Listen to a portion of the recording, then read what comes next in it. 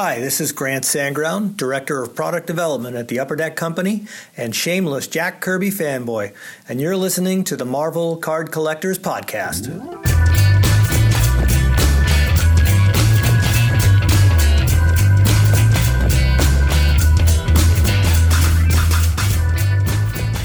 Hello everybody, my name is Ian Taylor and welcome to the Marvel Card Collectors Podcast, brought to you by the Marvel Cards Fan Collective, an awesome community of card collectors and creators. You can find our two groups on Facebook, details of which are at the end of this podcast, so come check us out. With me as always is my co-pilot in all things Marvel cards. Diamonds are forever, they are all I need to please me. They can stimulate and tease me. They won't leave in the night. I've no fear that they might desert me. Just like Norrin Rad does from time to time. He just disappears. He leaves. Just wow. I channeled my inner Shirley Bassey for you then. No, I saw it. I mean, I saw her spirit hanging over your head in that moment. It was very. I have no words. I have no words, Ian. Which isn't good for a podcast. We should point out that Shirley Bassey is actually still alive. No, her spirit. She's astro projecting. Okay, I know that, and I know who she is. Okay, I'm totally up to Just checking knowledge of who this singer is. Singer, yes. Yes. And do you know where she's from? Do you know what nationality she is? I know she was born as a person in a country of some sort. How close Welsh. am I? She's Welsh. Welsh. I like the Welsh. I think the Welsh are cool. You guys, make fun of them a lot, but I think the Welsh are cool. So. Do you know any Welsh people, Norrin? No, none. No, really? Are you serious? Our guest is Welsh. I know some cool Welsh people. Oh, My I was favorite about to say, man. Free animals. Okay. Well, you know who I really like is the actor from The Americans who was also in Matthew Rhys. Matthew Rhys. Matthew Rhys, who's just a phenomenal actor, and he's Welsh, really Welsh. Yeah, proper Welsh. Proper Welsh. But there He you go. speaks highly of you. Of course he does. We talk all the time. We're buddies. Good. Yeah. Good guy. I feel like every time I talk about him, it's always about him. You know what I mean? So I don't tell everybody we're friends. I was going to do the Bond thing where he goes, "Do you expect me to talk?" "No, Mr. Bond, I expect you to die." But that's from Goldfinger, not Diamonds Are How Forever. dare you. So anyway, How am I supposed to trust your credibility at all, Ian? Come on. I know we need to introduce our guest. Otherwise, we're just going to talk about Bond films all evening. Yes. I'm not sure what's going to happen in the next 90 minutes or so, because we have a wizard with us, ladies and gentlemen. Sir, introduce yourself and what you do. Gentlemen, my name is Grant Sandground. My technical title is the Director of Product Development at Upper Deck. So, in my mind, you're the man who kind of makes everything come together in terms of all the guys who come up with the ideas for the sets, and you're overseeing that, which is why I called you the wizard. Would that be correct? Kind of. That's reasonably correct. Sort of like, how could I say? Sometimes I've likened my role a little bit to although I'm not as screaming mad and angry as Gordon Ramsay, sort of like Gordon Ramsay controlling the pass on Hell's Kitchen, to make sure that every plate is nice and looks ready for the customers, and making sure that the products are as good as they can be. But we've got a amazing group of talented people that work, put their blood, sweat, and tears and their heart into these products, to make them as good as they can be. Absolutely awesome. Wow. So, have you ever worked in a restaurant? No, but I've eaten in them. Yes. See? Yes. That's enough. That's enough in my experience. No, I never have, and I am a bit of a self-admitted foodie, but no, I've never actually worked in a restaurant. It's a truly terrifying experience working in a professional kitchen. I did it for 15 months. It's certainly eye-opening. Anyway, I digress. So we at the clumsy intro to this evening's episode was because we're going to be talking about Black Diamond, which sounds tremendously exciting. But before we get on to Black Diamond, so how long have you been Upper Deck? How did you get to where you are now? What's your origin story? My origin story. Okay, well, first up, I started with Upper Deck in 2008, the winter of 2008. So I've been here about 12 years. So I've got some time under my belt, seen a few things here. And prior to that, I worked at a company called Beckett Publications, Beckett Media now.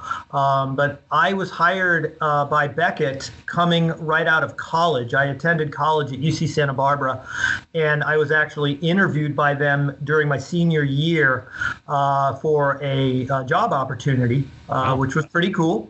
I was a radio, TV, film major at UC Santa Barbara in the late 1800s. I'm young. And one thing led to, believe it or not, prior to that, I was an avid trading card collector as a little kid. I started collecting cards dating all the way back to the late 1970s. So I was one of the kids that bought Star Wars cards. I bought a lot of cards. I bought Star Wars, Battlestar Galactica. I bought Charlie's Angels. And I bought all the sports stuff, too. So I bought baseball and football and basketball. I bought everything. So I was a bit of a how can I say, a bit of a unicorn in that a lot of entertainment card collectors will focus kind of exclusively on entertainment. A lot of sports collectors will focus exclusively on sports.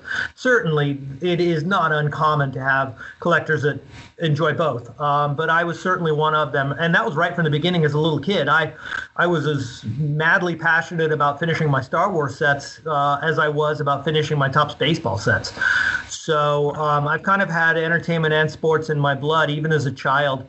And always loved cards, always loved comic books, too. I was a mad, keen comic book collector. I loved drawing when I was a kid. I drew and drew and drew. I drew my own terrible, terrible comic books when I was a kid. I grew up in LA, so I had the good fortune of having a lot of comic book shops in LA. I mean, there was comic book shops in the 70s in Los Angeles. It was amazing. Wow.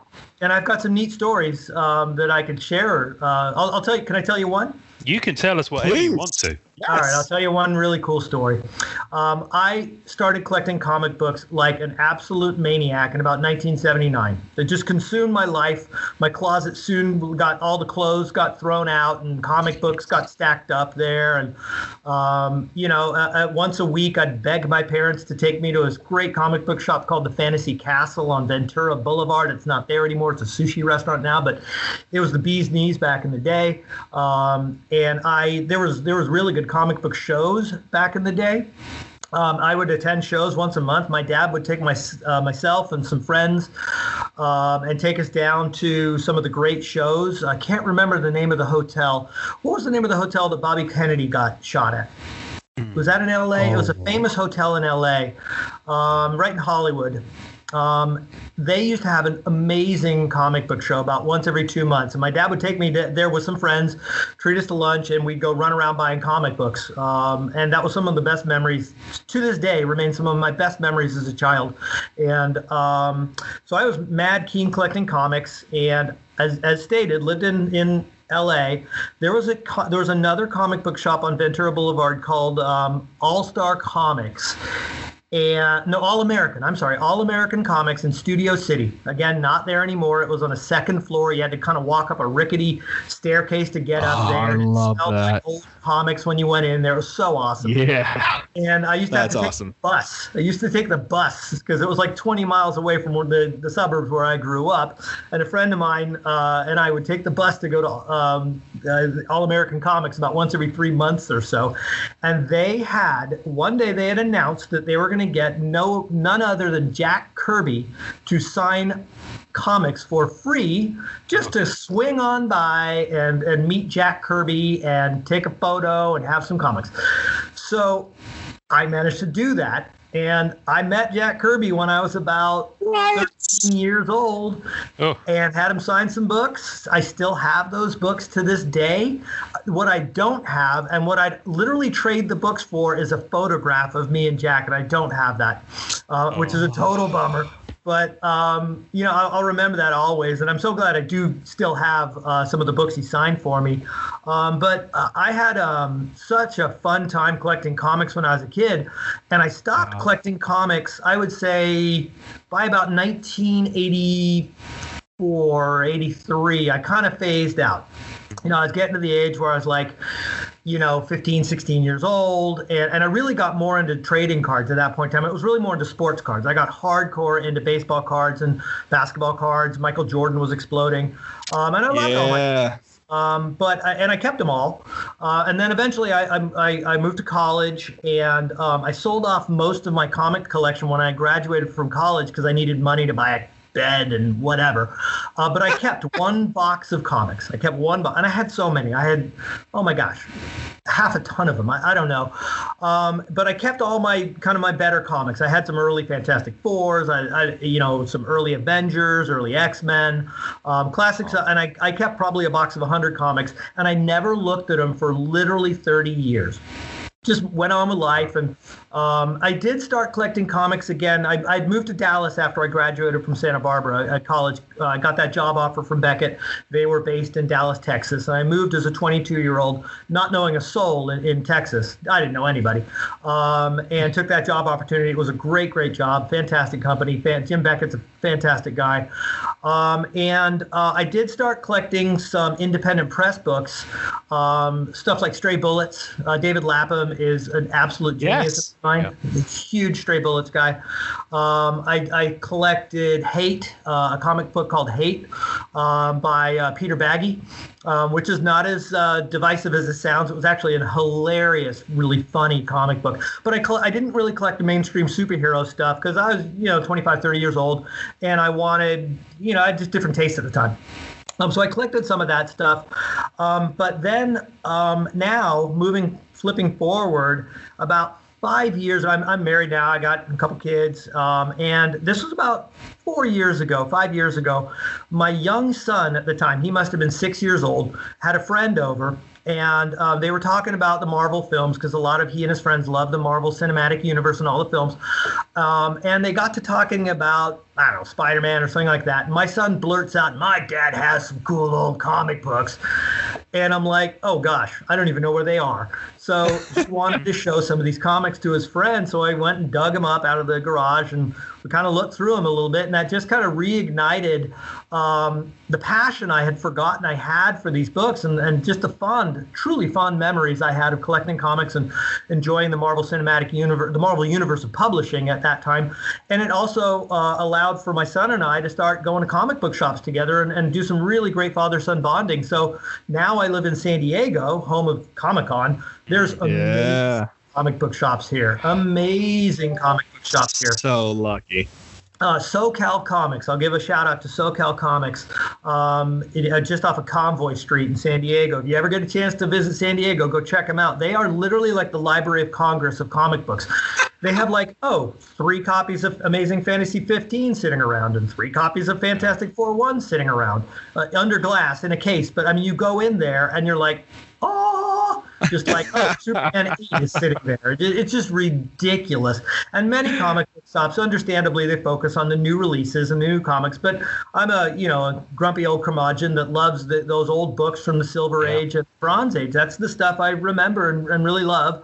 And I started backfilling my collection, all the stuff I had sold off, and it was so fun. And my son decided to start. Norrin, you'll love this. He started to decide that Silver Surfer was his favorite character, so we started working on the original 1 through 18 run. Jack Kirby was number 18, by the way. One of the Kirby of all time.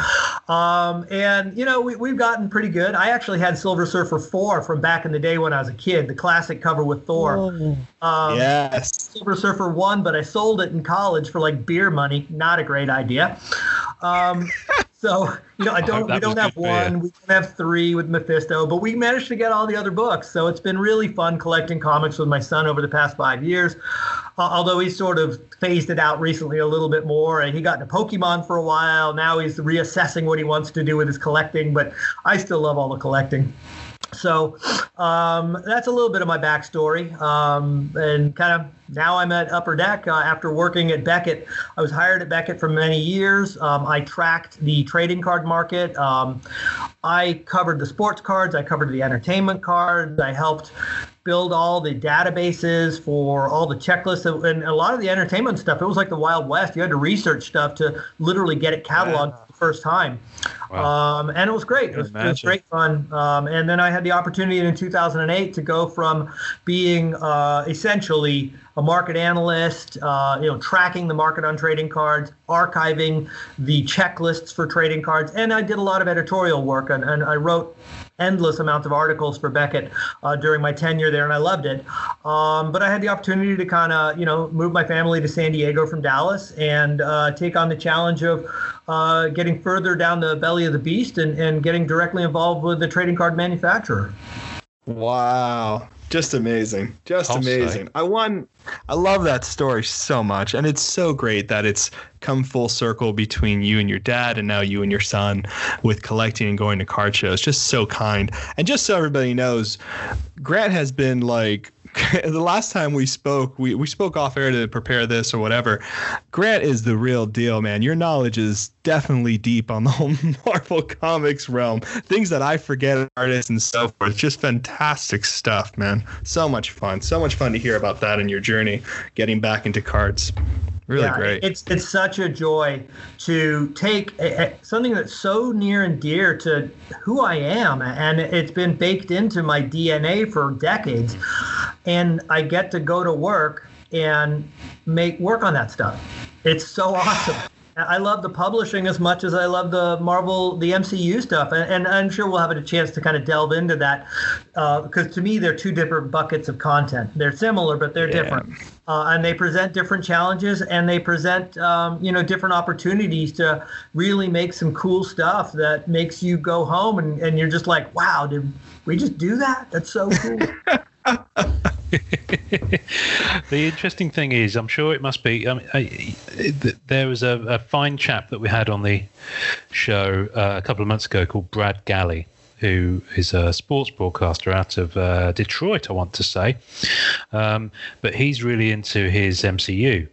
And he's put YouTube videos up of him opening product that I'm sure you had a very, very big fingerprint on, where he's opened them with his 3-year-old son. So, have you ever kind of, I don't know if you go to, it's like, as an example, if you're Gordon Ramsay, you probably go home and then you have beans on toast because you don't want to spend you don't want to be doing loads of cordon bleu cooking in your own kitchen.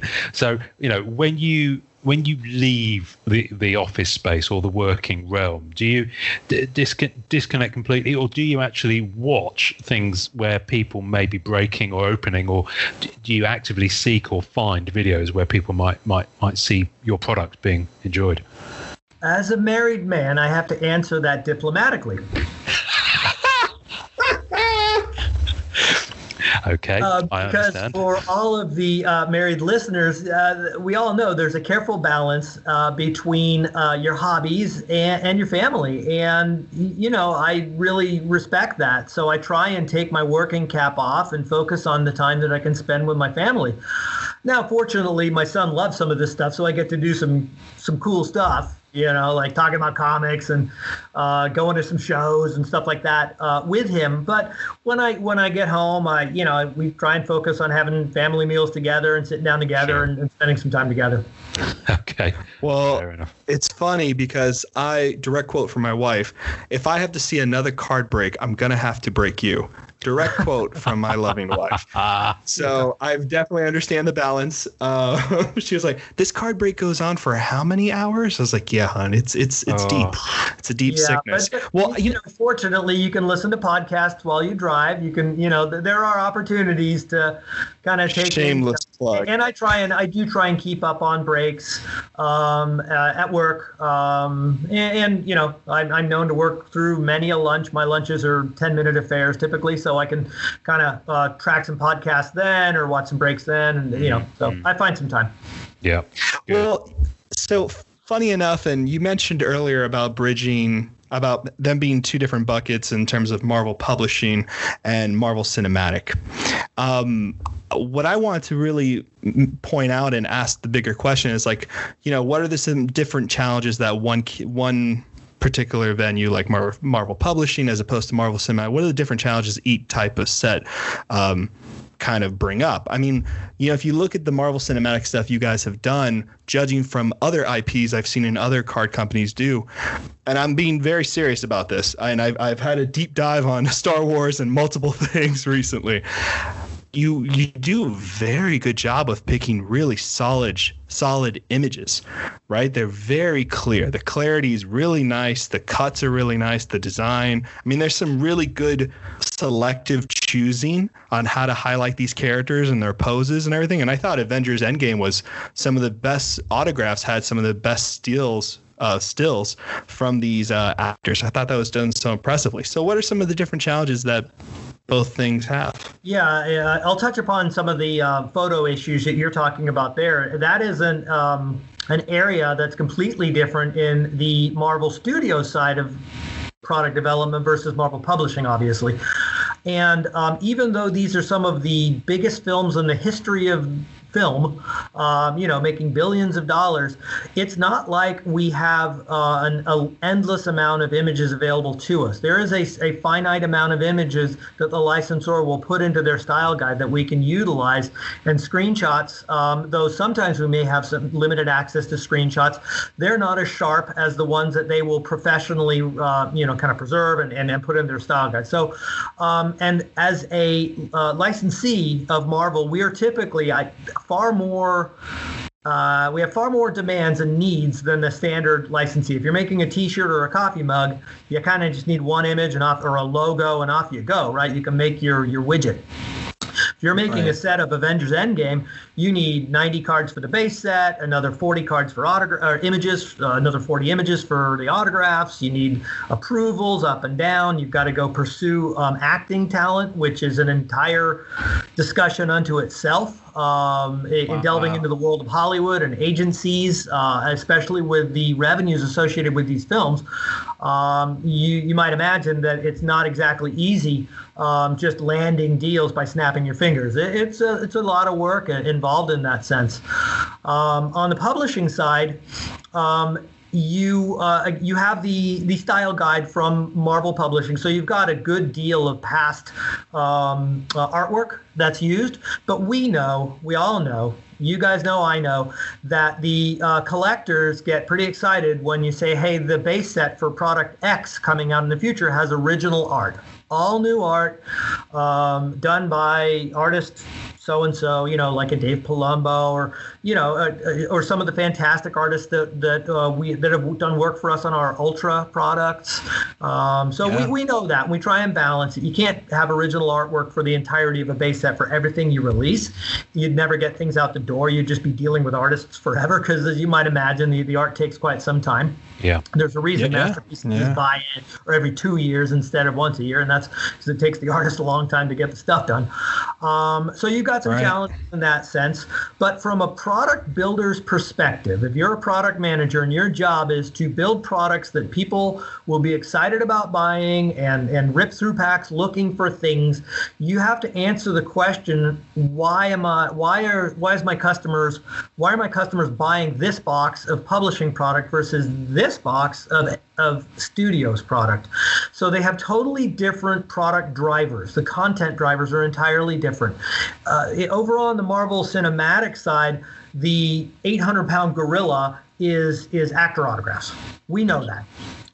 We try and be as creative as we can outside of that space and deliver really cool metal cards or shadow box cards or lenticular cards or what we call technology cards. We try and deliver fun, cool technology cards, and we try and deliver thoughtful themes on inserts that people will think would be really cool. And we've had some very creative ideas from our staff, from the staff of guys that work in my area, and they do a great job with that.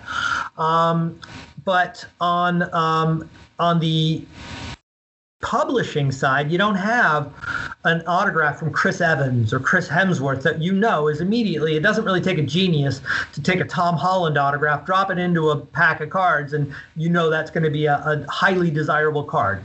That does not take any creative genius. It does take a bit of a deft negotiation. Ingenuity.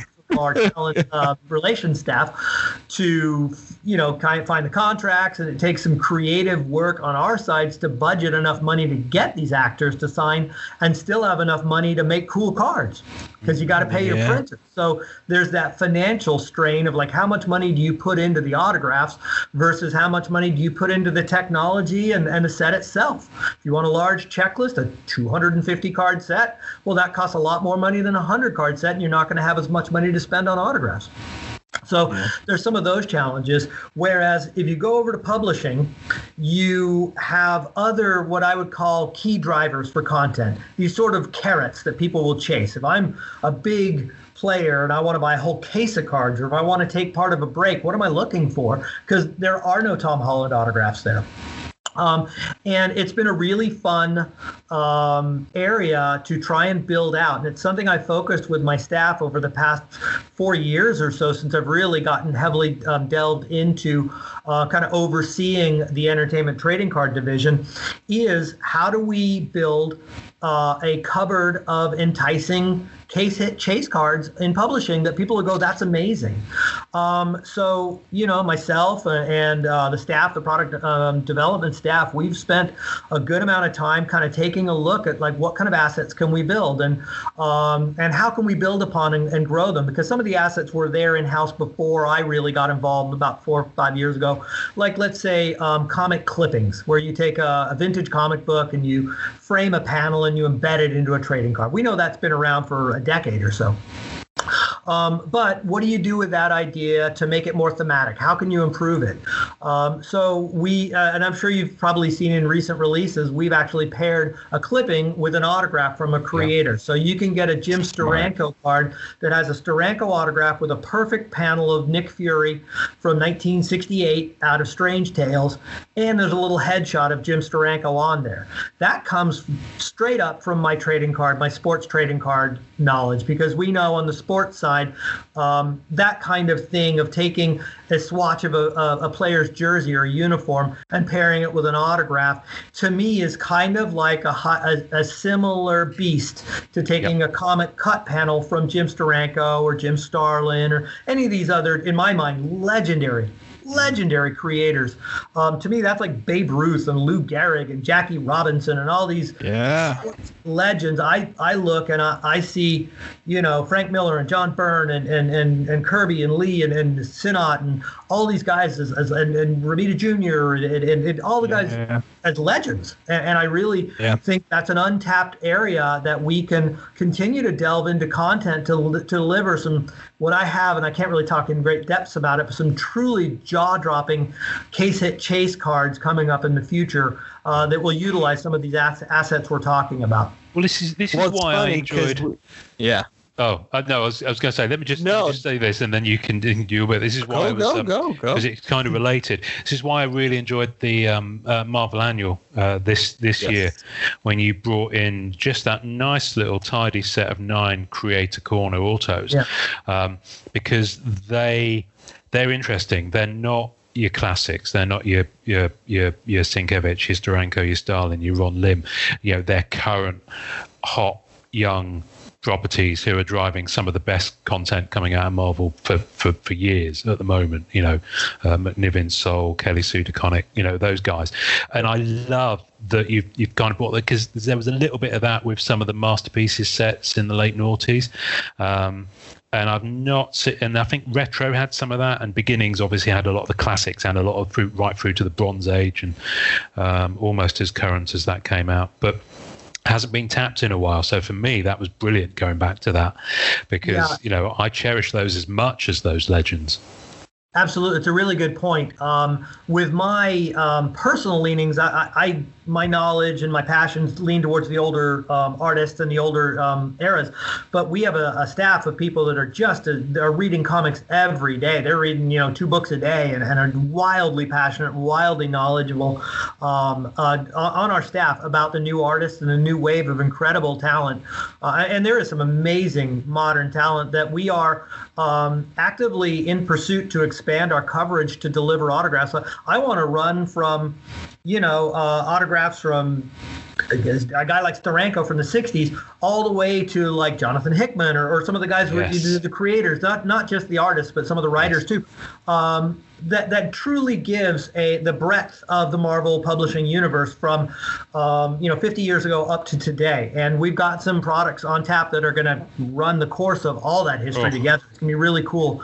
And the Creator Corner cards you talked about, Ian, they're really cool because they're totally different than what we did 10 years ago. When you said prior to Untapped, there was no imagery of that creator on the card. It was just a cover with an autograph scrawled over it, where there wasn't even a hit of opaque to see the autograph cleanly. So, and they didn't resonate that strongly with collectors from us. Now, certainly, I'm sure some people liked it, but I'd like to think that the Creator Corner ones are an evolution in the right step to really highlighting these creators and then pairing them in a trading card format properly. And we've got more cool content for the modern creators on tap that we're really, really excited about. I mean, it has happened, right? I've seen bricks of Marvel Beginnings where people are getting those comic covers and they can't see the autograph. They have to flash it in the light to see the silver autograph. And I think what you've done with the design of these, especially for like 80th and like it looks like Marvel Ages that's coming up, right? It's so nicely proportioned where you get to see the artist, you get to see the panel, you see the signature, and I think a lot of collectors who were in the whole Silver Age Marvel comic creators 1998 kind of background where they had the Marvel creators, right? You had a Stan Lee sketchograph, you know what I mean? Where it was really the old school creators. Yeah. That's kind of now making a really nice resurgence. And I do think it's been missing in the hobby for a bit. And you have so many good characters that you guys are using now, like Miss Marvel and Lady Deadpool and all these other people who are kind of they're new. You have the creators, they're around, and I think it's greatly utilized now. I think it's a step in the right direction for sure that I'm excited to see. Yeah, absolutely. For sure. So let's I want to talk about what we are going to talk about, Black Diamond, because I have some speaking to your colleagues. They all kind of turned and basically pointed at you and said, "This is Grant's kind of baby. This is something he's really passionate about. So you've got to talk to Grant about Black Diamond." So I hadn't heard of Black Diamond until this was solicited as coming up from Upper Deck for MCU Focus, I believe. Is it? That's correct, yeah. Yeah. It covers the first 23 films, phases 1 through 3. Wow, okay. But Black Diamond is apparently quite a thing. So for those who might not be as familiar as it like me, tell us about Black Diamond and the thinking behind bringing that into Marvel. Sure, absolutely. So Black Diamond is a brand that debuted in the mid to late 1990s, right around 1996. It debuted, and at that point in time, we issued Black Diamond Hockey. We did Black Diamond Baseball, I think debuted about 1998, and we put football out there, NFL football, right around 1999. And the hockey product has run continuously since 1996. So it's got a 25-year history in the sports card market, okay?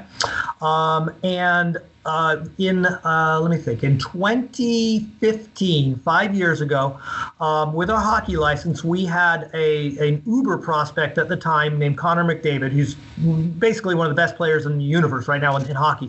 And we knew it as a kid. He was known as an amazing talent. We flipped that brand from a mid-level brand that was about $5 per pack into what we call a super premium brand. And it was about $200 per pack at that point. So it was a radical adjustment to the brand. The brand had gotten a little tired after some, 15 to 18 years. At that time, the sports market was hungry for more super premium content.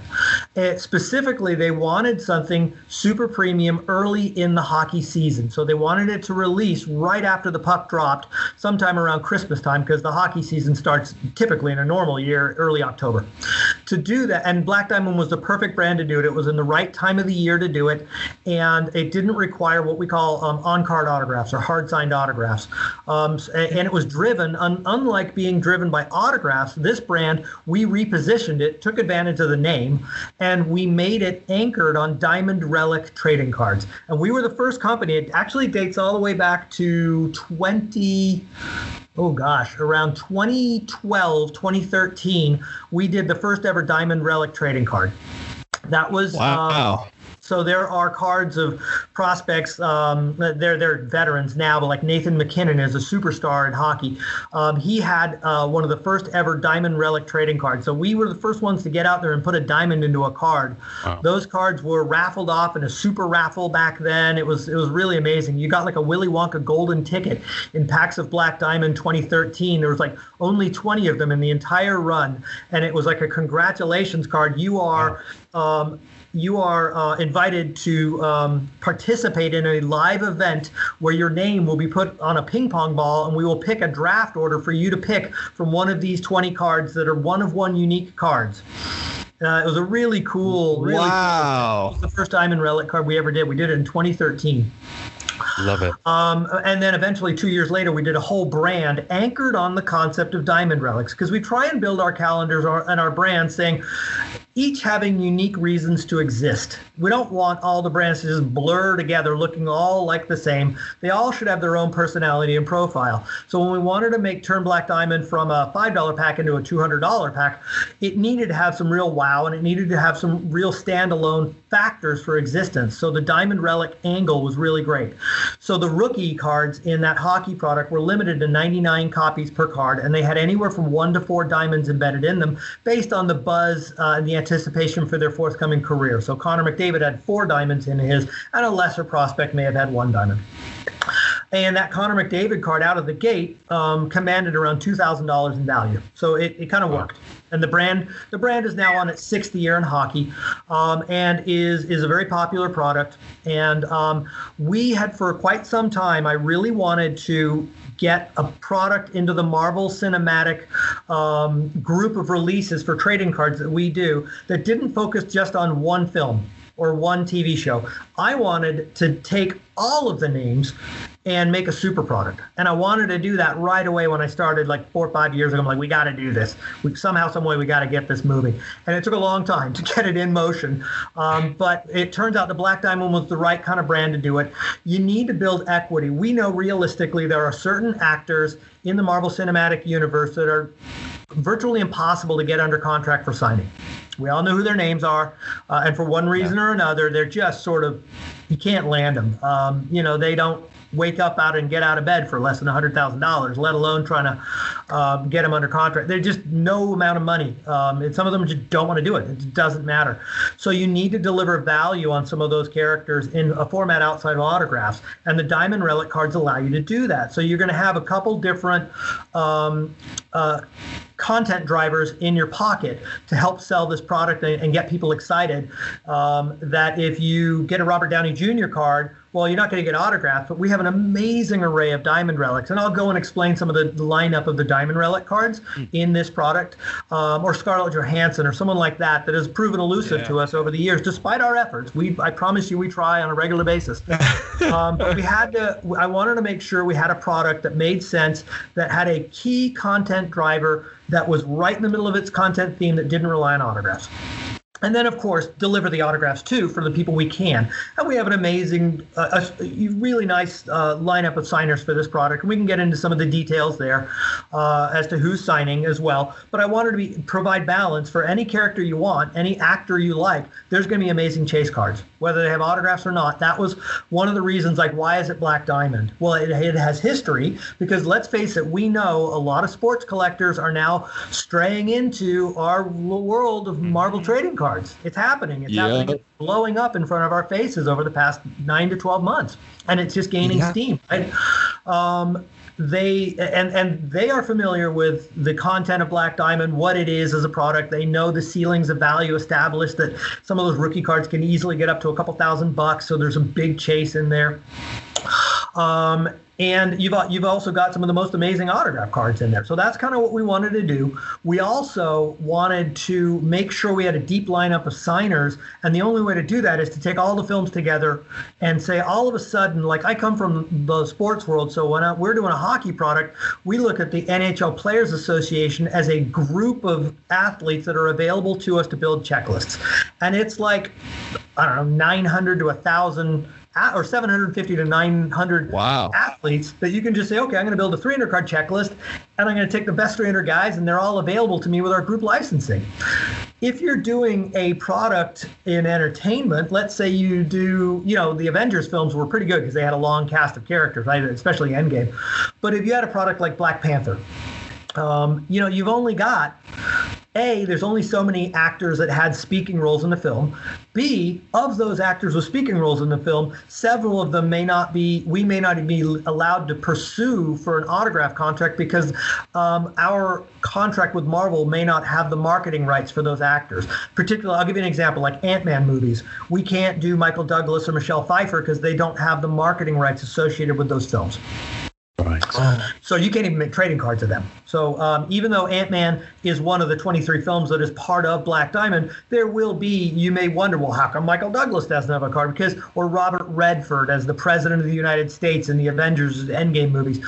No marketing rights, so you can't touch them. There's some of those hurdles associated with it as well. But getting back to why we did it, we wanted that big roster. I wanted to replicate, how can we get 200 actors to go look at, to submit to Marvel for, like, can we go pursue them for autographs? And we wanted to put it into a super premium build. This is not a cheap product. It's going to have an SRP somewhere in the ballpark of the hockey product. It's going to be a couple $100 US per pack or more. And we feel confident that we built the content to support that. It's going to have some amazing chase in there, but it's pricey. And the way to do that was to take all 23 films, and then all of a sudden you're looking at a list of 200 names to potentially consider for checklists, not even for autographs, because as I said, the diamond cards allow you to go back through and go, okay, great. I'll take Natalie Portman, I'll take, Scarlett Johansson, and I'm going to build amazing diamond cards out of that stuff. So you can build these unbelievable checklists that really provide for a Marvel film fan one of the most comprehensive collections that archives the first three phases of, the Marvel Studios work. I think that's one of the most important things. We've been slowly deep diving into MCU, Ian and I, and looking around and speaking to a lot of friends of ours in the group. And a lot of people are really starting to come around and understand how significant it is to collect these actors on card and what these cards look like. I mean, I think I was really taken away by the design of Exquisite from Marvel, from Avengers Endgame. They've just looked good. It made me chase an insert set, a Surfer collector who hadn't chased anything. I was like, all right, let me go ahead and get one of these black Exquisite cards because they just look really, really nice. So I'm kind of really excited to see what these look like design wise, and I mean I'm kind of stoked, to be honest. I think it's going to be pretty cool. Yeah, and Norin, in Avengers Endgame, those Exquisite cards feature diamond relics in them. The embedded diamonds were I saw that. Diamond. So, and there are signed and unsigned versions of those diamond relics, those Exquisite diamond relics in Endgame. Wow. And what was very encouraging to me for forecasting, hey, is Black Diamond Marvel going to work, buoyed by a wide selection of diamond relics, was how popular those unsigned diamond relics in Endgame have proven to be, because they are hundreds and hundreds of dollars, and they're in permanent collections now. Yeah, they're all locked up. I mean, they're hard to even find on, eBay. They're hard to find anywhere, really. They are. They're really dried up, and some of them were selling upwards of $600, $750 a card, and those didn't even have autographs on them. I know. I know. Yeah, and it's really good. Yeah, it's really good when you see a product and you don't know various. You know what I mean? I didn't realize there were so many that had autographs in them as well. Because once they get scooped up, they kind of disappear in collectors' hands most of the time. Yeah. Well, I'm just chasing the relics at the moment. The costumes. that's kind of my ballpark in terms of the price point. Ian, I'm glad you mentioned the relics. As you guys have likely noticed, in the last few years in our Marvel Cinematic products, we've really actual wardrobe relics have been hard to find. We had them in Ragnarok, but I'm thinking from Ragnarok forward, we had them in Black Panther, but there's been other releases where we have not had them, and Marvel Black Diamond does have wardrobe relics in them. So that'll be another element of the content, including autographed wardrobe relics as well. So I know it goes with the territory. If you're doing a super premium, you bring the big boys, and you drop some serious content. And we're trying to cover. You're going to have autograph relics. You'll have diamond relics with autographs on them as well. There's going to be some amazing technology cards, all the exquisite stuff we're talking about. There'll be autograph exquisite. Really, some really fun stuff. Wow. I'm so looking forward to this. To this day, some of my favorite cards that I have in my collection, which aren't Marvel, are Lost Season 1. They did 3 cards that were autograph and pieceworks, they used to call them, their costume cards. Yeah. And it was of 3 lead characters. It was Evangeline Lilly. It was Josh, the guy who played Sawyer. I can't remember the other guy. I can't remember the other one. But there were 3 of them. And they're beautiful. Beautiful cards. So signed relic cards are kind of a sweet spot for me. They will be in this product. Good. So can I give you guys a little bit of a rundown on? Please. Please. Okay, so every box of Marvel Black Diamond is actually a 1-pack box. So you open the box and there's a big fat foil wrapper of cards inside.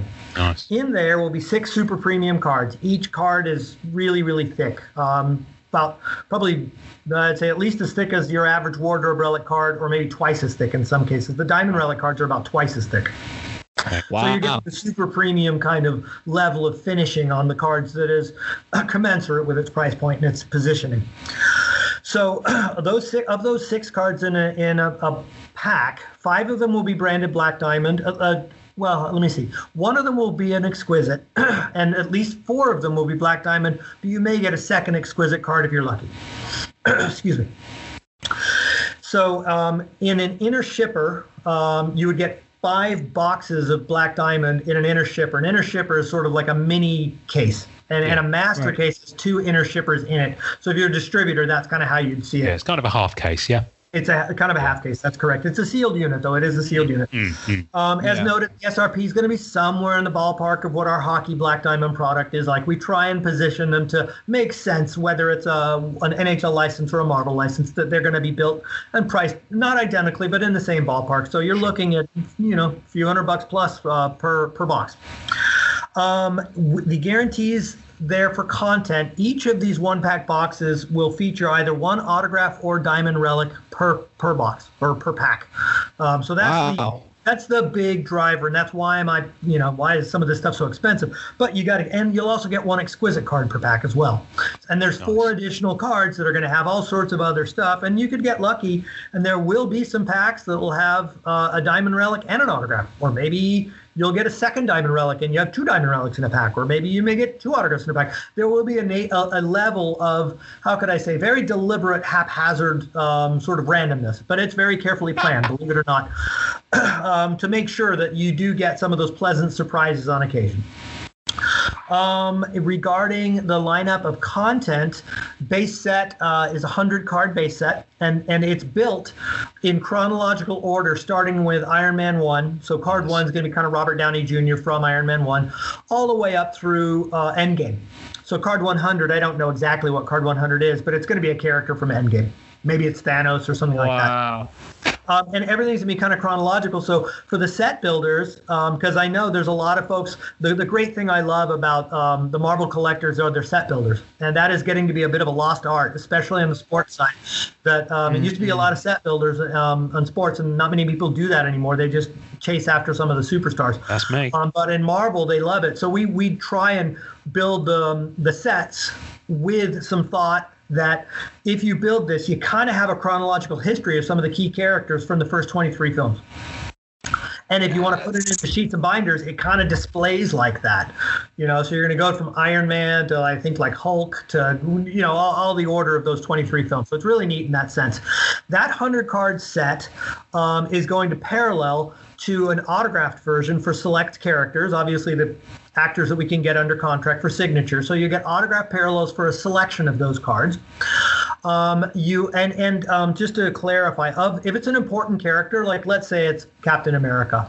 Captain America is definitely going to have more than one card in the base set. He's going to have he'll have a card that will be for the very first Captain America film. He'll likely have another card for Winter Soldier. He'll have another card probably for Infinity War, something like that. So some of the bigger characters will have 3 or 4 cards. Now, if it's like a relatively minor character, they'll probably just have 1 card.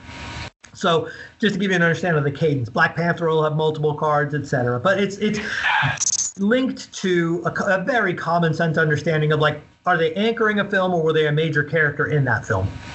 Yeah. So, wow. Stated, you're going to have an autographed parallel. Then you're going to have the coolest parallel. There's 2 of them that are really, really cool. The first one is the Infinity War Diamond Relics parallel that is based on the Infinity Gauntlet. And as we all know, there's 6 stones on that gauntlet, and they're all different colors. So we decided, why don't we make a 6 diamond relic card? Oh. So they're 6, and they're all different diamonds. Because you can get tinted diamonds. You can get the gold diamonds and red stones and green stones. They're really, really cool. So we matched the color of the diamonds and the order that those stones were placed on the gauntlet itself on these cards to put them in a bar at the bottom of the card. And those cards are numbered of 23 copies per, which is in reference to the 23 films that encompass phases 1 through 3. So everyone, and there's only like 75 of those cards from the 100 card set, because 25 characters in the 100 card set had no association with the Infinity Gauntlet theming. So we didn't make them because they weren't directly related to the storyline of the Infinity Gauntlet and Thanos. Right. Wow. But those are going to look so cool. I'm so excited. 3 copies per. How cool would that be to pull that from a pack? And you're like, wow. I am a god. Look at this card. Oh man, that sounds so sick. Okay, so the next that's awesome. The next really cool diamond relic, we did another a parallel off the 100 card checklist. And again, the fact that the 100 card checklist features all the actors in chronological order of the films gives you a great launching spot to do some really neat parallels. We then took, as referenced, Black Diamond and Hockey became a super premium brand in 2015. So we took the rookie card designs from all of the hockey years, 2015, 2016, 2017, 2018, and 2019. And we took those designs and we put them into the eras that the films were released around that time. And so you will see a pickup of those sports designs with the Marvel Cinematic actors in them. And it's so cool. They came out looking so cool because some of those sports designs are just fantastic designs. They look so great. They're really great. And those are going to be limited to the year of the original design. So the 2015 design will only have 15 copies per card produced. The 2016 design will only have 16 copies produced. So there's between, I think, 15 and 18 or 15 and 19 copies of each of those sort of retro design diamond parallels. Again, they look so cool. They look so neat because it's all new. I love that. Although the checklist parallels it, the photos are all new, and the designs are all different. So what a neat set to collect. Both of those sets as Diamond Relic sets for set builders. To collect the Infinity Gauntlet parallel set would be a huge challenge, but I think we know there's some super collectors that are out there that are going to try and do it because, heck, there's people collecting Columbo's Masterpiece Metallurgy sets, and there's only 25 of each of those cards, and we know there's people after those, right? One fella's 3 of them away. He's got 3 to go. Yeah, one of them's 3 away. One of our friends is 3 away from the whole set. What's going to happen is you're going to have some people go, you know what? I think that Thanos Gauntlet Diamond Relic set is so cool. I'm going to try and do all 75 of them.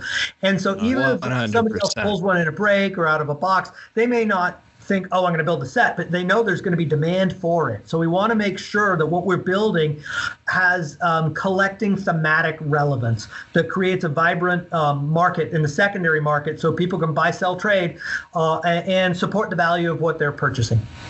So many of us fund the hobby with the hobby. You know, if we feel like we're opening up a product that maybe we're half interested in, but it's really cool, if we get something where we're like, all right, I got this amazing big card, but there's this insert set I want to chase. We see it in the group all the time where people just are swapping just to get what they're looking for. Fantastic. Great. Yeah, it's like hobby cards, right?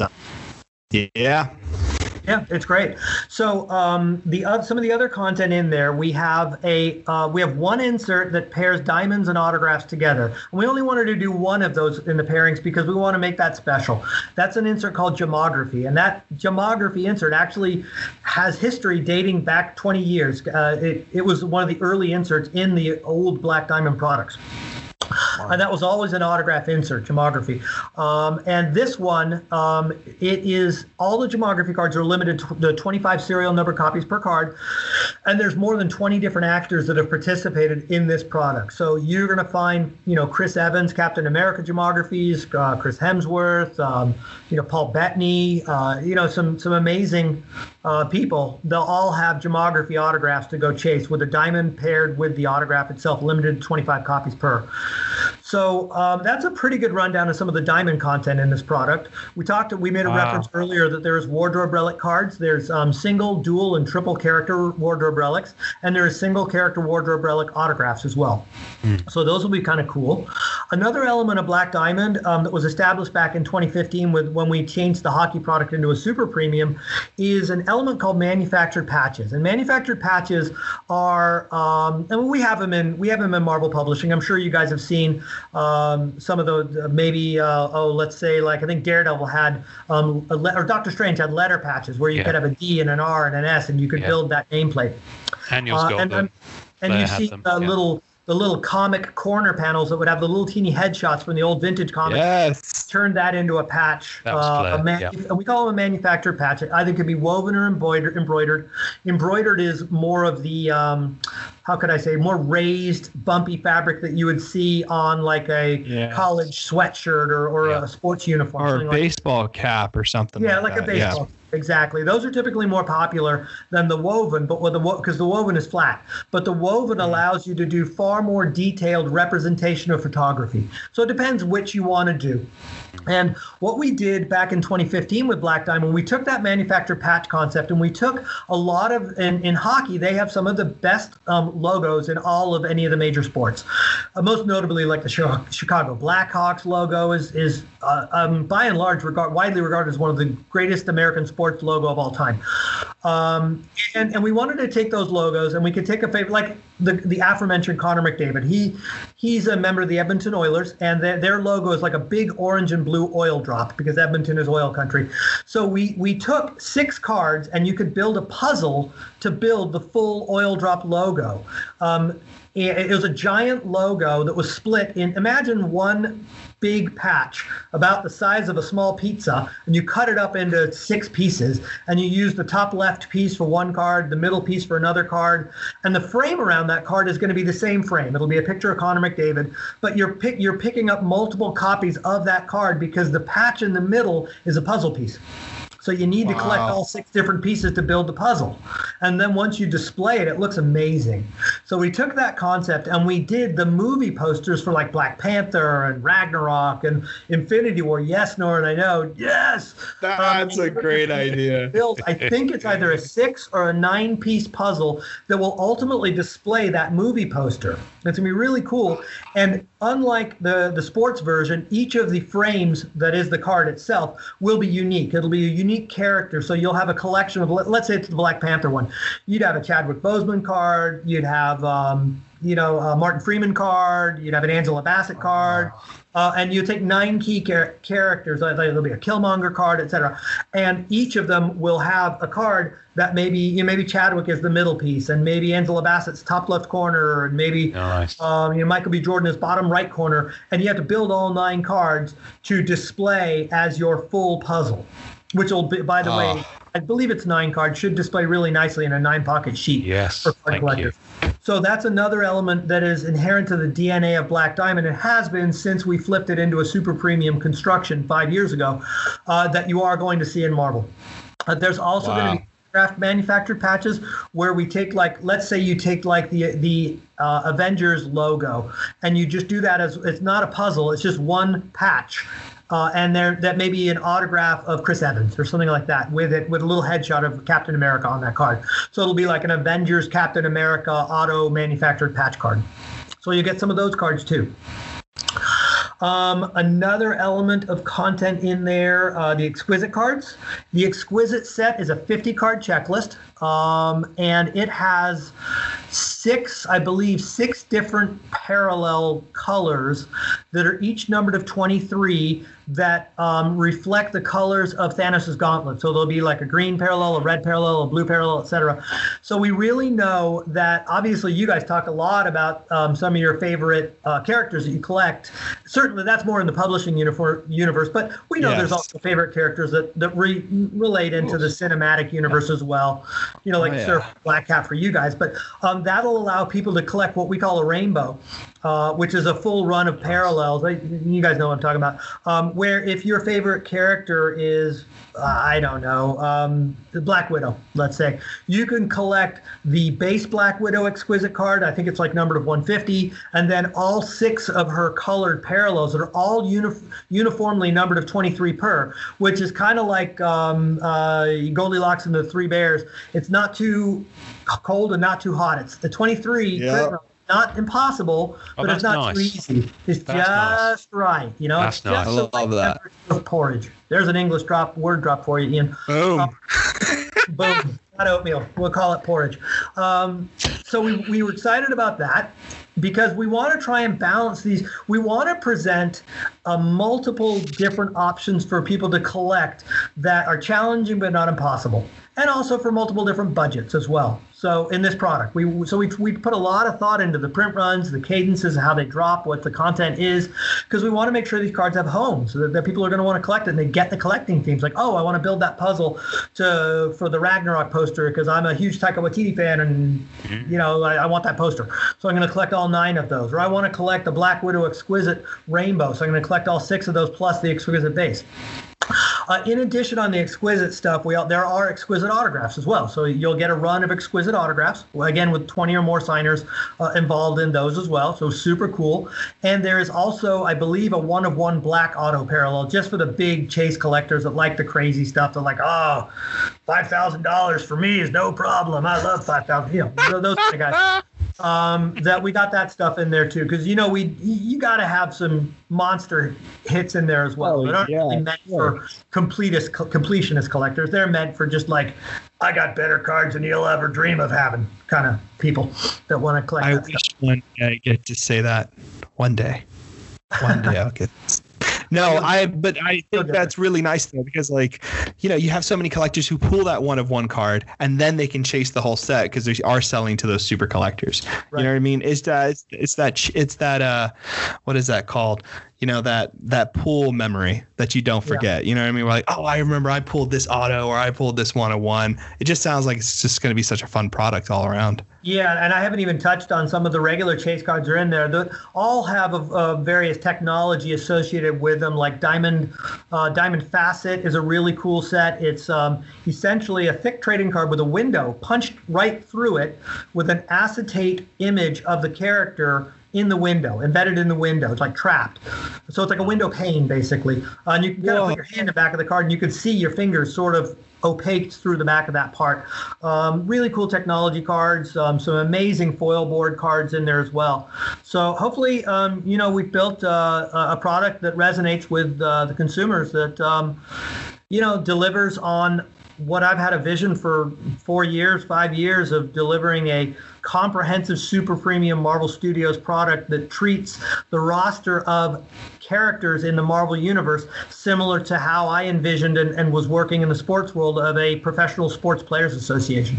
Wow. Well, it sounds like you're delivering it. We're not sure. This episode will drop around the time of Black Diamond coming out, so it won't be an immediate drop. But it's what it makes me think of was your Marvel Studios first 10 years set kind of almost a your first one where you encompassed multiple movies. Was that kind of your stepping stone, if you like, to kind of A, proof of concept, and B, just seeing how collectors would receive if you moved the Black Diamond brand into that? For me, I wasn't as heavily involved in that product. I was a little bit involved in it, and we honestly, we were under pretty heavy deadlines timing-wise to get that out, because Marvel wanted us to release that in the timing that they were celebrating the 10 years. So you had to, it could not slide. Honestly, whether this Black Diamond product hits in, February or March, that doesn't make a huge difference, but when you're told by Marvel Studios, hey, you got to release this 10th anniversary product right on this time slot, that doesn't mean that means timing is of the essence, and you've got to make sure you can build a product that can hit that date, not a product that has all the bells and whistles and the crazy stuff you want to put into a product. So was it a warm-up? Yeah, and it had some great stuff in there that was really, really neat stuff. I love the autograph cards in them. The design for the autographs was really, really well done. So it had some neat stuff in there, and it was a warm-up for trying to wrap our heads around how to build a bigger product. But really, with Marvel Black Diamond, I wanted to bring a super premium in there that had all 23 films, that was built and delivered like a sports super premium. Gotcha. All right. Well, it feels like some inserts are going to be first time making an appearance in the Marvel world, right? Judging from how they're coming over from the sports world, similar to like Marvel Retro, where you had PMGs and, jambalayas, all that kind of good stuff. So it feels like, I think so I'm excited about multiple things, and I'm going to list them off because I'm a dork. So there you go. I'm excited about how different every card's going to be. Like, I appreciate that so much, because I think one of the cool things about Flair Ultra with like Flair Ultra Spider-Man was the X Century cards and how they were numbered. You know what I mean? Like, if it was the first card in the X Century, it only had like a 1/1 variant or whatever the case may be. It very much varied. I love the creative numbering that we got going on here in this product. And it feels like, yes, you're buying a box at a higher price point, but you're going to get such a variety of inserts in that one pack that it feels like you know what I mean? It feels like you get a window into every kind of card that's in the set. So it gives you kind of like, for me, that's what happens when I unpack a pack of cards or something like that. I look at it, I'm like, okay, this gave me a taste for this insert. This gave me a taste for this puzzle that I can build.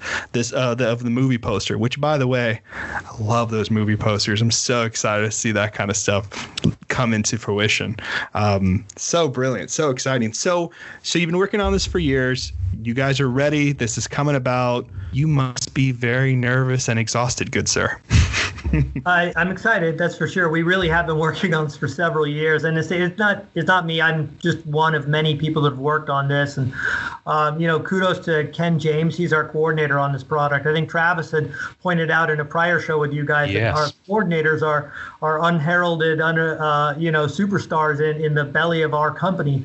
And Ken has been there, and Zach in our talent relations. They've been there blow for blow, leading the charge, trying to land the autograph deals and figure out the budget and how to get all those autographs placed in there. And we've got an amazing array of signers, returning signers and new signers that really are, capture, I think, a very strong representation of that universe of characters.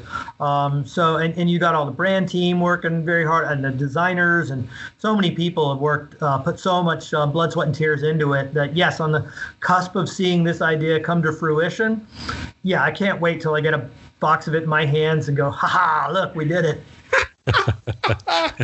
Oh, that's so exciting. Open a nice Chianti, just set it down. Quiet moment for yourself. Open the product. No fava beans. No fava beans. Just curious, because obviously Premiere on the publishing side is obviously that sketch-based product comes in a tin with that, and then you open it and you've got that recess with the packet inside it. Is this going to have a tin as well? It doesn't. Premiere, as you referenced, has got that beautiful big tin, and it's got that on a tray. It's almost a tray. And that tray was built, it's built specifically to hold the different style of the multi-panel sketches that are the primary linchpin for why people think Marvel Premiere is amazing. This product doesn't have that, right? We don't have multi-panel sketch cards in there. You don't need the bells and whistles on packaging. And honestly speaking, we wanted to make sure we weren't spending unnecessary dollars on packaging that could be more well funneled into technology, substrates, autographs, diamonds, content, real content. So, and also we mimicked the packaging that was already existent for the Black Diamond Hockey. So what it is a little box, I'd probably say it's, I don't know, 6 inches by 4 inches, with that one big fat pack inside of it. Nice. Wow. And it's fun. You get a big fat pack of cards. You get that big fat foil wrapper. That's fun to rip that open and kind of slow roll one card at a time, real slowly.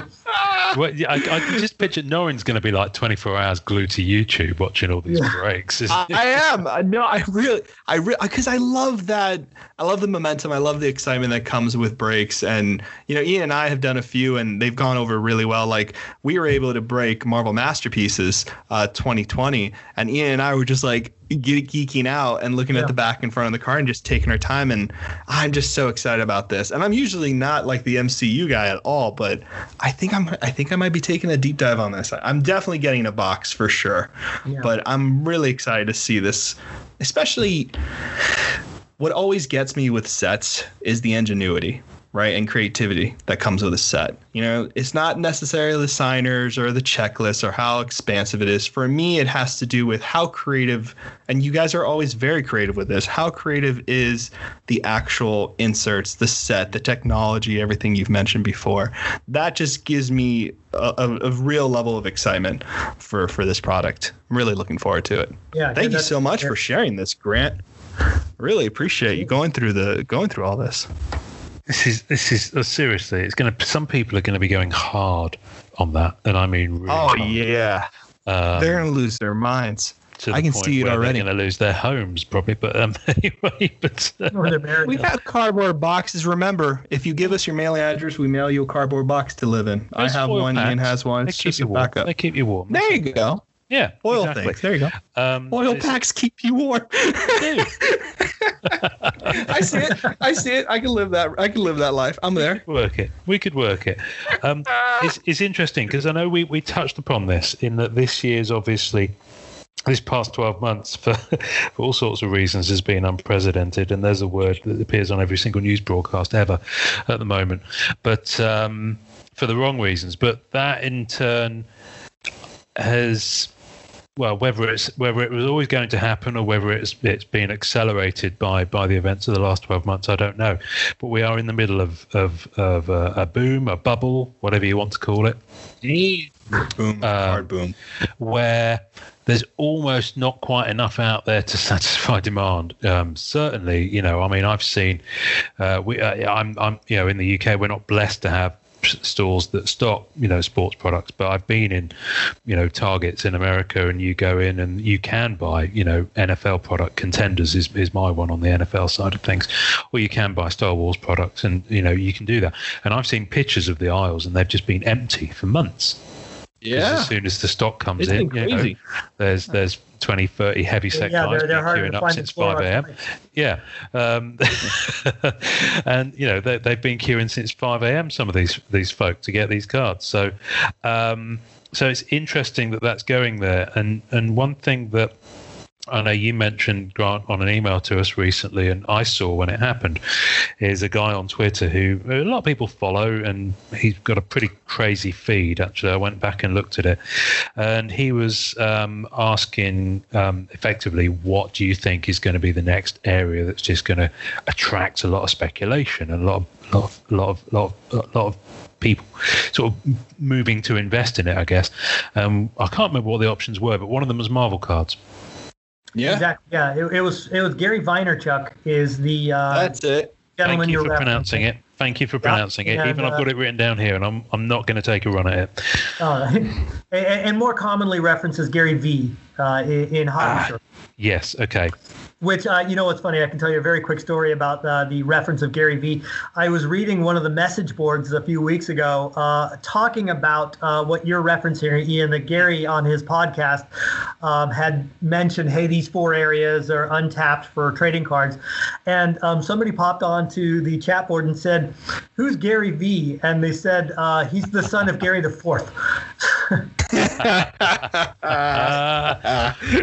I never thought of him as Gary V, but like some sort of old English king named Gary. But I thought that was hilarious. In any case, Gary Vaynerchuk, he has I think around 2.2 million followers on Twitter. Yeah. 2.2 million. So he has been, a very powerful voice in the past year or so. And really, that was, he drew a lot of attention from sports collectors. Most notably, what he first went crazy on was modern era basketball cards. He went bonkers on them. And that modern era basketball market is now so expensive, where you have products that were initially built, the products from a year ago that were initially built and intended to be placed on a hobby shop for, let's say, $150 a box, that are $1,200 a box now. Oof. Where a pack would have been $12 is now $200. I mean, it's literally that expensive. Yeah. And you're finding that with NFL football as well, where the market on new boxes and packs has gotten so blown up that those collectors now are saying, you know what, I'm going to look elsewhere. What they've been what they've been moving into is some of the Marvel stuff. We've seen a huge blow up in the hockey market as well, and that's just in the past 2 months. But I'm sure I've seen the past 3-4 months really strong upticks.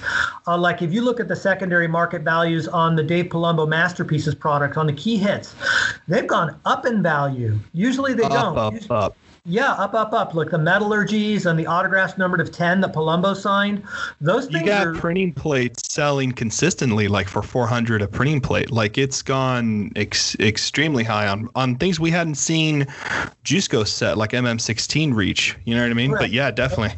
And that's large, and by and large, in large part to this new group of collectors that that they did not exist in this market before. They are new, and they are excited, and they've got some money, and they want to collect a lot of the premium stuff. They're not going after Marvel Annual; they're going after masterpieces, right? And they're going to go after Premiere, and they're going to go after Black Diamond big time, I think, because it's geared to what what resonates with them. But getting back to Gary Vaynerchuk, a lot of those new collectors listen to Gary Vaynerchuk, and they were buying basketball cards. And now Gary says, hey, as Ian you referenced, hey, one of the 4 things he pointed out, oh, by the way, 3 of the 4 things were not sports cards. They were entertainment cards. I can't remember all the categories. I can't remember what they were. I think Pokemon was one of them. Pokemon was one. Pokemon was one. I told my son, I'm like, oh, you got Pokemon cards.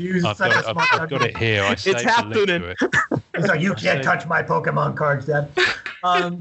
But you're right, and Pokemon's like blowing up too, right? Pokemon is totally blowing up. Pokemon's really blowing up. But Gary not only pointed out Marvel cards, he said Marvel Comics cards, and it just speaks to some of the interest. I think he was referencing both the great era of the mid '90s stuff that we know and love so much, and also all the more modern stuff like the masterpieces and the premieres and all the great stuff that that we're putting out now as well. And I think that is very much going to hold true in some of the Marvel Studios stuff as well. Yeah. So his exact question, well, which cards are overlooked? A, Garbage Pail Kids.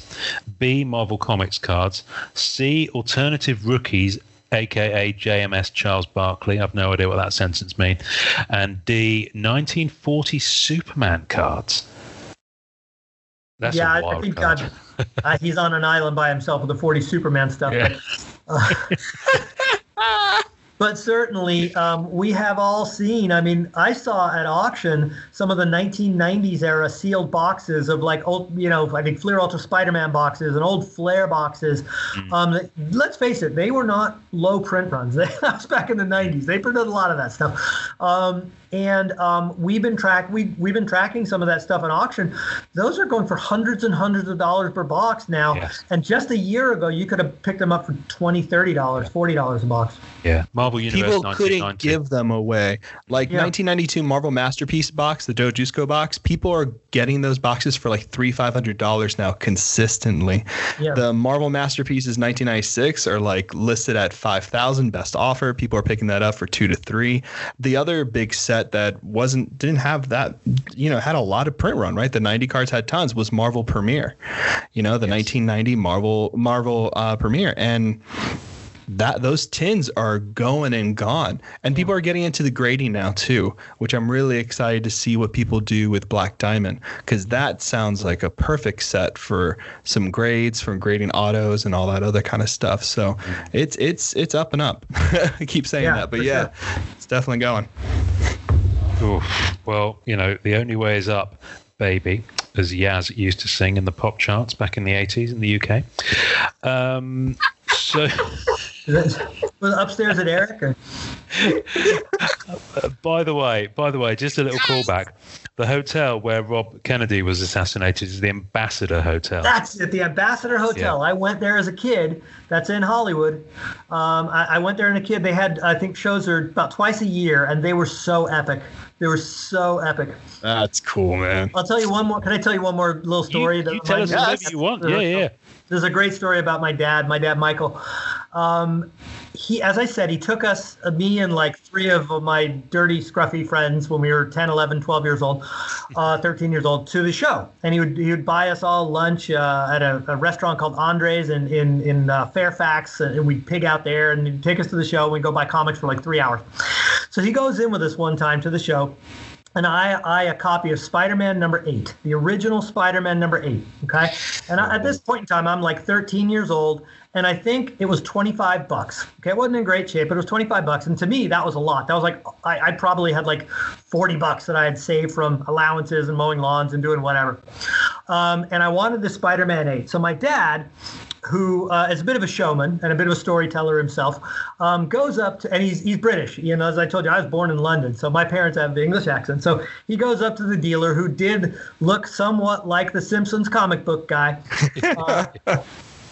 And he says, "Good sir, you a gambling man." And and me and my friends were like, "Ooh, something's going to happen." And people started crowding around, and the dealer said, "I am a gambling man." He's like, "Well, I tell you what, I'll give you double or nothing on a coin flip. If heads, I get it for free. Tails, I'll pay you $50. And by that point in time, some people had gathered around the table. And I'm like, oh my God, my dad's crazy. And sure enough, we got that. He won the coin flip. The guy gave him the comic book. So I got Spider-Man number 8 for nothing. Oh, no.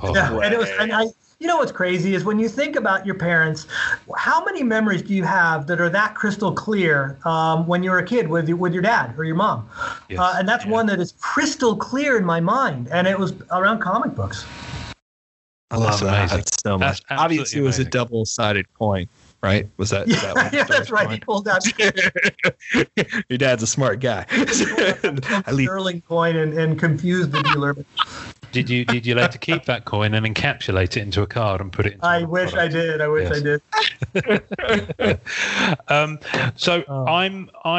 There's so much I want to ask you. I'd like to think that we're probably going to talk to you again at some point, hopefully in the future. I'd love that. Yeah. Because with all our Upper Deck guests, I don't want it to be just one and done. You guys have got constant stuff that's going on that we want to talk about. There's lots of personalities there. There's lots of fascinating backstories like the one you just mentioned, which I absolutely love.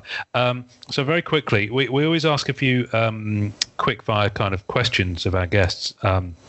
So I'm going to first off start with Avengers or X-Men? X-Men.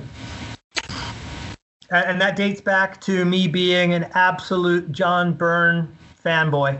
You got to keep in mind, when I was really collecting hardcore, the hottest book out was John Byrne's X-Men, with Terry Austin and Claremont. I think the first X-Men I bought off the rack at Fantasy Castle was X-Men 130, the Dazzler cover. So I got right in time for the Dark Phoenix storyline and all that stuff. And as you might imagine, I went Days back of Future Past, of course. Yeah, and I was buying all the back issues, and I bought a giant size number 1 at that Ambassador show. And I still have that. I still have Giant Size 1. I need 94, but I still have Giant Size 1. That was one of my anchors to my collection as a kid, and one of the books that I kept in that one box of comics that I didn't sell off when I was a college student looking for some more beer money. Actually, not beer money. It was money to move and get furniture and stuff like that. I kept it, and I still have it. So, yeah, even when I was a kid, I worked on my back issues of, getting all X-Men 108 through 143, which was Byrne's run. And, I have managed to almost recompleted in my more recent stint in collecting. I still need a few books, and I still need 94, which is obviously not a Byrne book. But I got to find my right timing to go spend the several $100s that one requires. Okay. I'm going to drop a new question on you because your John Byrne conversation has reminded me of something. Undiscovered comic book gem that you would recommend to people? Undiscovered comic book. Maybe not undiscovered, might be the wrong word. Less known that people should actively seek out. Well, we did talk about it earlier, but it's pretty well known. Like the 2 books that Moebius did for Surfer, there's only 2 of them, right? And it's regarded as one of Stan Lee's greatest all-time stories, right? This Parable. Those are great books that people should buy. It's only 2 books, but if you really want, a wonderful kind of thing to do, that's it for sure. Right. It's a great story. It's a great story because it reads like a graphic novel. It really comes from the standpoint of like what the world is doing at this time. You know what I mean? Yeah. And it actually has real relevance to 2020. I don't know how it's like. They actually just came out with like a hardcover of the book, so you can get like both issues, like in an omnibus type of thing for Parable. Yeah, I do have another one. My favorite artist of all time is Jack Kirby. If my wife allowed me to make a little Jack Kirby shrine, I would. With like tiki torches on the side and whatnot. But I'm a huge Jack Kirby guy, and there's a lot of his books from the 70s that really are kind of overlooked that have some of the most amazing art. And what I love about Kirby is his two-page splashes. Like you open them up and it's this monstrous piece of art, and he really didn't start doing that until the 70s. He really started doing it when he jumped to DC in his Fourth World trilogy, in all the Fourth World books like New Gods, Forever People, Jimmy Olsen, and Mr. Miracle, most notably in some of the New Gods books. So there's amazing double splash panels there. But if you go into Black Panther, the Black Panther 70s run has amazing stuff. The Captain America 70s run has amazing doubles. Even Devil Dinosaur. Devil Dinosaur is like cheap. And the artwork in there is insane with Mike Royer inking it. It's just, you open it up and you just want to turn around and slap your mom and stop yourself from slapping your mom because the art's so good. Well, I feel like a movie that's coming out, speaking of MCU, that's going to kind of harken back to Kirby's designs is going to be The Eternals. The Eternals. Right? That's another one. I'm sorry, you're right. The Eternals has amazing artwork in it. It's such a cool book that forever was like in the dollar bins and the dust bins of comic book history, that Kevin Feige said, no, Jack Kirby is a 12-foot tall stud and I'm going to pay some respect and he built an entire universe after getting basically kicked out of Marvel in 1970-71, came back to him, and then gave Marvel a whole new universe with the Eternals of all new characters. He didn't need to, I think the Hulk pops up in a couple of those early books, but by and large, he built a whole new universe and gave it to Marvel Publishing and said, here you go, I'm Jack Kirby. This is what I do every day. No problem, All day, every day. I do this all day, every day. I do it in my sleep. And Feige's like, yeah, this is awesome. Everyone likes the cosmic style Marvel stuff, and Kirby is the king of that cosmic style stuff. With the negative universe and Kirby's it's Kirby's influence that kind of inspired Ragnarok, you know what I mean? And gave us those set designs. I mean, before that, Marvel movies, superhero movies before that were not colorful. Probably the most colorful superhero movie was Dick Tracy back in the day, if you remember. You know what I mean? That was it. You had everything dark. And then Ragnarok came around. And the sets are just filled with Kirby-inspired color, and it's just drenched. It's really for sure. And then, and if you think about Kirby's greatest runs, his greatest run is obviously the Fantastic Four. He did issues 1 through 100 and issue 108. But his second greatest run was on Thor. He created Thor, right? He did Journey and Mystery 83. He did the early books, and then he came back around. Back in the Journey of the Mystery stuff. I mean, and he ran all the way through like issue 170. And there's some epic Thor books, like Thor 150 with Hela on the cover. That cover, man, that'll make a grown man weep. He did Thor 166 and 167. That's the first Warlock. He was called him back then. Those books are red hot. Yeah. He did the Origin of Galactus in issue 168 and 169. Those books. That's right. Those books. You want to get like books that people aren't thinking about? Thor 168, 169, the Origin of Galactus. That 168 cover and the 169 cover are so cool. And the 165 cover with him, with the black cover, with him pointing out, it's so cool. Love it. I could ramble on about Kirby for like a whole episode. No. Well, we might well do that at some point.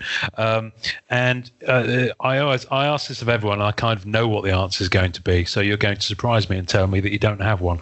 But everyone seems to have had a Marvel trading card made of them in the Legendary series as a bystander.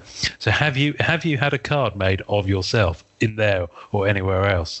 In a crazy spin on it, I have, but it was made. I've had two, but they were made by competitors of Upper Deck. When I worked at Beckett, I started working at Beckett in 1990. I was like about 11 years old. I kid, I was not 11. When I was young, I was pretty young. I was just out of college. And in 1992, the Sports Card National Convention was held in Atlanta. And Topps had a big setup at the time, and I was an analyst and an editor for Beckett at the time, so we kind of got to talk to everybody. We got to go to the private parties. I got some stories about all that stuff as well. I went to some neat parties back in the day in the 90s. But one of the promotions they had at the 1992 National Convention that Topps did was they were making trading cards for you, and they used the 1992 baseball design, and they only did it for members of the hobby media. So there was only about 8 or 10 people that got cards made. And I was one of those people. There was like 4 of us from Beckett that had a card made.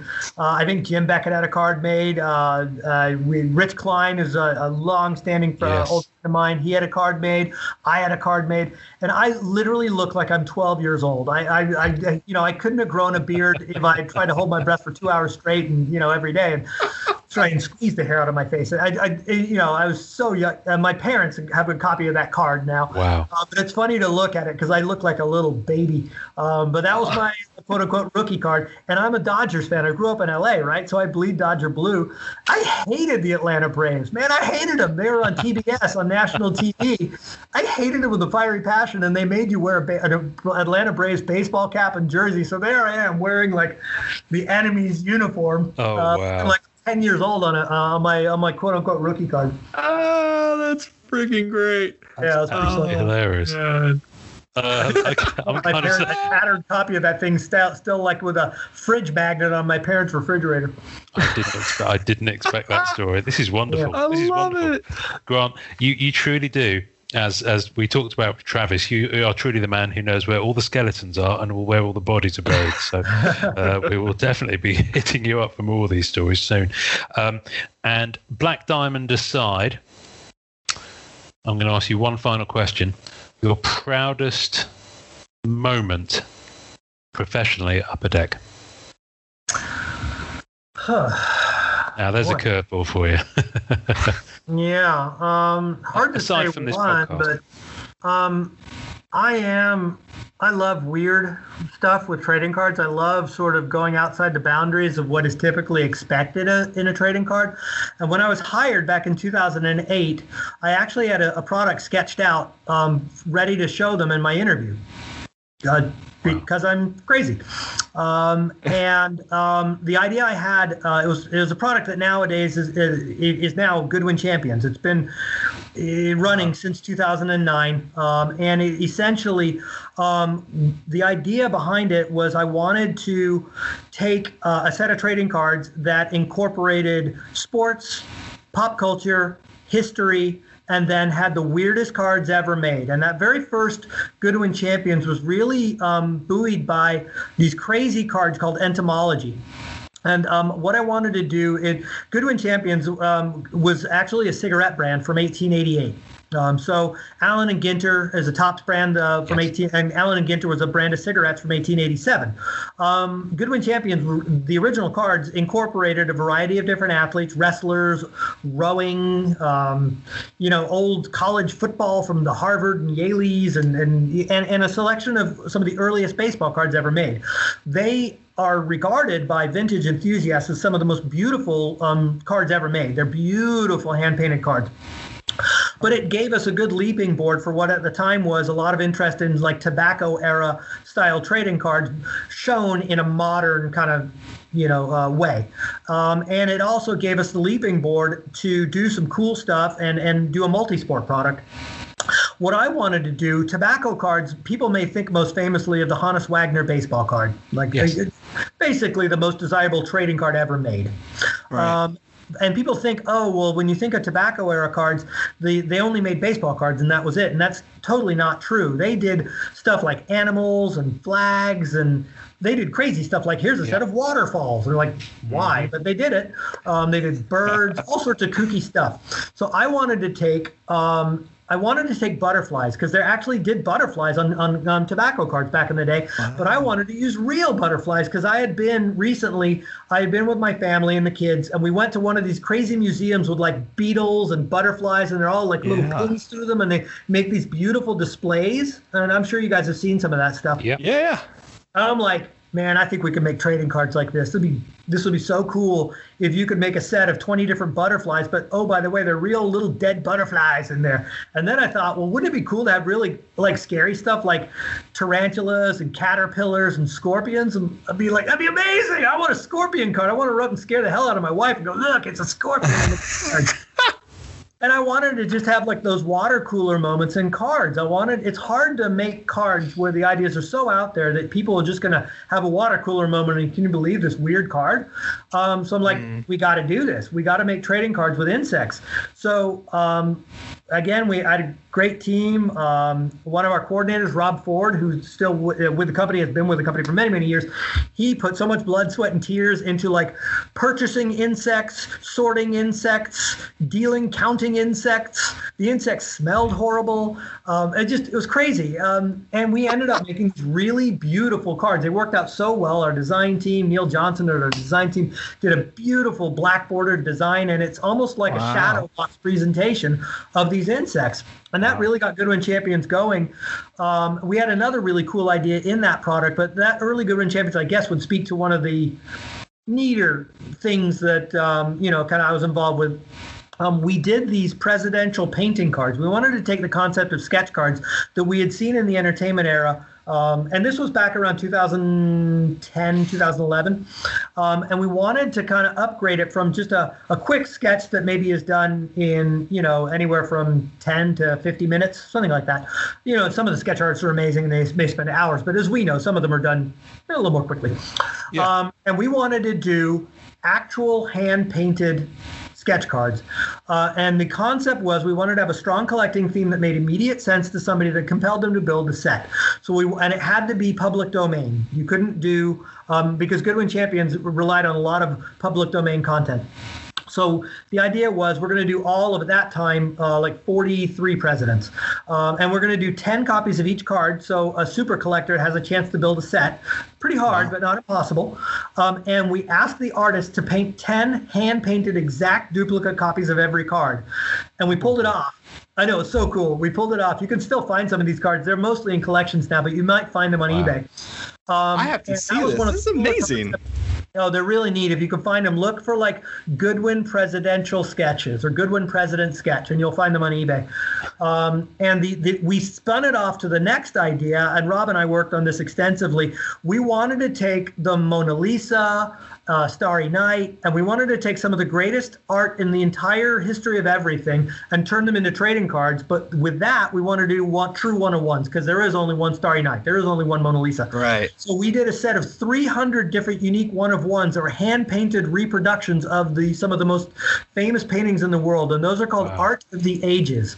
And they're in Goodwin Champions. We ran them for multiple years. And you can find them if you search on eBay for like Goodwin Art of the Ages. And when we got those back from the artists, Neil Johnson commissioned all those. He's our kind of head of design and on the sports side.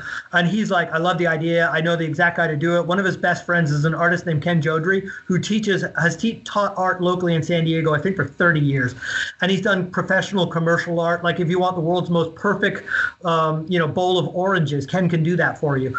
And he loved the idea. Any artist loves the idea of like honoring, Kandinsky or Paul Klee or Matisse, or some of the great impressionists impressionists and kind of taking a shot at doing Remingtons and just crazy stuff like that. And I did a lot of art history. Amazing. I did a lot of art history. I love history. I did a lot, like I referenced earlier, I did terrible comic books when I was a kid, but I loved art. I did a lot of drawings, and I took art classes in college, and so I loved it myself. I love when I travel. I love going to museums with my wife. We always go to museums. We always go to parks just to get a sense of a city whenever you're going to a new city. Mm-hmm. And I wanted to take those experiences and put it into trading cards and saying, okay, well, nobody can collect all this art and put it in their houses because all these pieces cost $30 million or $10 million. But if you wanted to, you can say, I'm going to collect all the Van Goghs out of the Goodwin, out of the 300 different Art of the Ages, or I'm going to collect all the Remingtons. And you can build a collection of fine art pieces through trading cards. Wow. So I love that. That was one of the neater ideas that we worked on as a team, was the Goodwin Art of the Ages stuff too. We haven't done anything. Hopefully there'll be some opportunity, some creative opportunity to do something like that with next level sketches in Marvel Publishing. That'd be great. Wow. Why not? Okay. I think that's a brilliant idea. Recreations. Why not? They're in the comic book world. Yeah, I'm loving this. Maybe you could take like classic covers and have them perfectly painted or something like that. Well, people do that all the time with APs with artists. They that's a great idea. And some of them are incredible. The fact they get it on for whatever the size is. The tricky part is this: you have to do it on a trading card. Yeah, exactly. Well, when we got these cards back from the artist, I remember being in Neil's office, and he would call me in, and he and I had to color the sides of those cards with a gold paint pen. He was the only one. I was the only one he trusted aside from himself to do it because you can't goof it up. They came back. The sides of the cards would have paint blotches on the white sides of the cards because the cards are. Yeah. So we wanted them to present nicely. So Neil and I talked to him like, well, why don't we put gold paint pen on the sides? And so he and I colored the edges of all of those cards by hand. But that allowed us the opportunity to go through them one by one, and every one of them, one after the next, your jaw dropped on the floor. It just made you want to weep quietly in a corner. Those were some of the neatest cards I've ever been associated with. Wow. That is so crazy cool. And it's unlike anything that I've done in sports or entertainment normally, because Goodwin is the home of weird. There's more weird stuff. We did a card with a relic from the San Francisco Golden Gate Bridge. We managed to buy a piece of cable from the Golden Gate Bridge. Right, exactly. We wanted to make people go, what? Really? We got salt from the Dead Sea. We got sand from D-Day, from Normandy Beach, and we made relics of like world relics. We wanted to stretch the boundaries for what was done with trading cards, and Goodwin allowed us the template to just get out there and do some crazy stuff. That sounds incredible, quite frankly. Right, Norrin has gone down a rabbit hole of looking. I am so sorry. Can you see me looking at eBay right now? Because these things, they are so beautiful, Grant. Holy hell! Are you looking at the art pages? Yeah, that's amazing. Oh, yeah, are you kidding? I had my doubts as to whether we could pull the idea off of like, how do you do? Who's that Dutch painter that does perfect lifelike faces? Vermeer. Famous Is it Vermeer? Maybe. No. I can't remember his name. But there's some of these artists that you'd think, well, like, how are you going to do the Starry Night? Let's just say, for an example. Yeah. Is that going to come out looking horrible on a trading card or not? Or let alone some of the people that are just like perfectly lifelike, Yeah. And when they came back, we only used a handful of our best artists. And when they came back, we were like, whoa, we're on to something. It is, sometimes when you see the finished cards come back, you're really happy. And sometimes maybe you missed a few things and you got to fix them for next year. Sometimes they come back and they just knock you on your rear end. And you're like, wow. Man, we stumbled onto a winner here. And it was so fun going through those cards with Neil thinking, ooh, I can't wait till people hit these in packs. Well, on that note, I can't wait until people see what Black Diamond's got coming out. And I'm excited too. I'm excited too.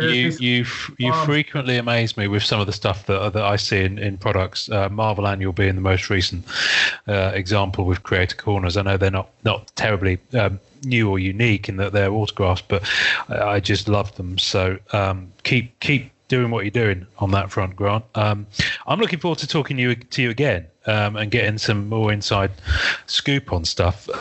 Quite frankly, I could sit here all night, but we've all got homes to go to and work to do. So, Grant, All that remains for me to say is thank you. Thank you so much, spending man. some time with us. Both of you guys, thank you so much for having me on the show. It's been a real blast getting to, talk about all the stuff that I love so much, that we all love so much, all these cards and comics that are so near and dear to our hearts and our happiness, and it's fun. It is indeed. Appreciate it. I missed it. Well, thanks everyone for joining us on the Marvel Card Collectors podcast. Enjoy collecting. Enjoy collecting. Enjoy collecting, everyone. Thanks for listening to the Marvel Card Collectors podcast.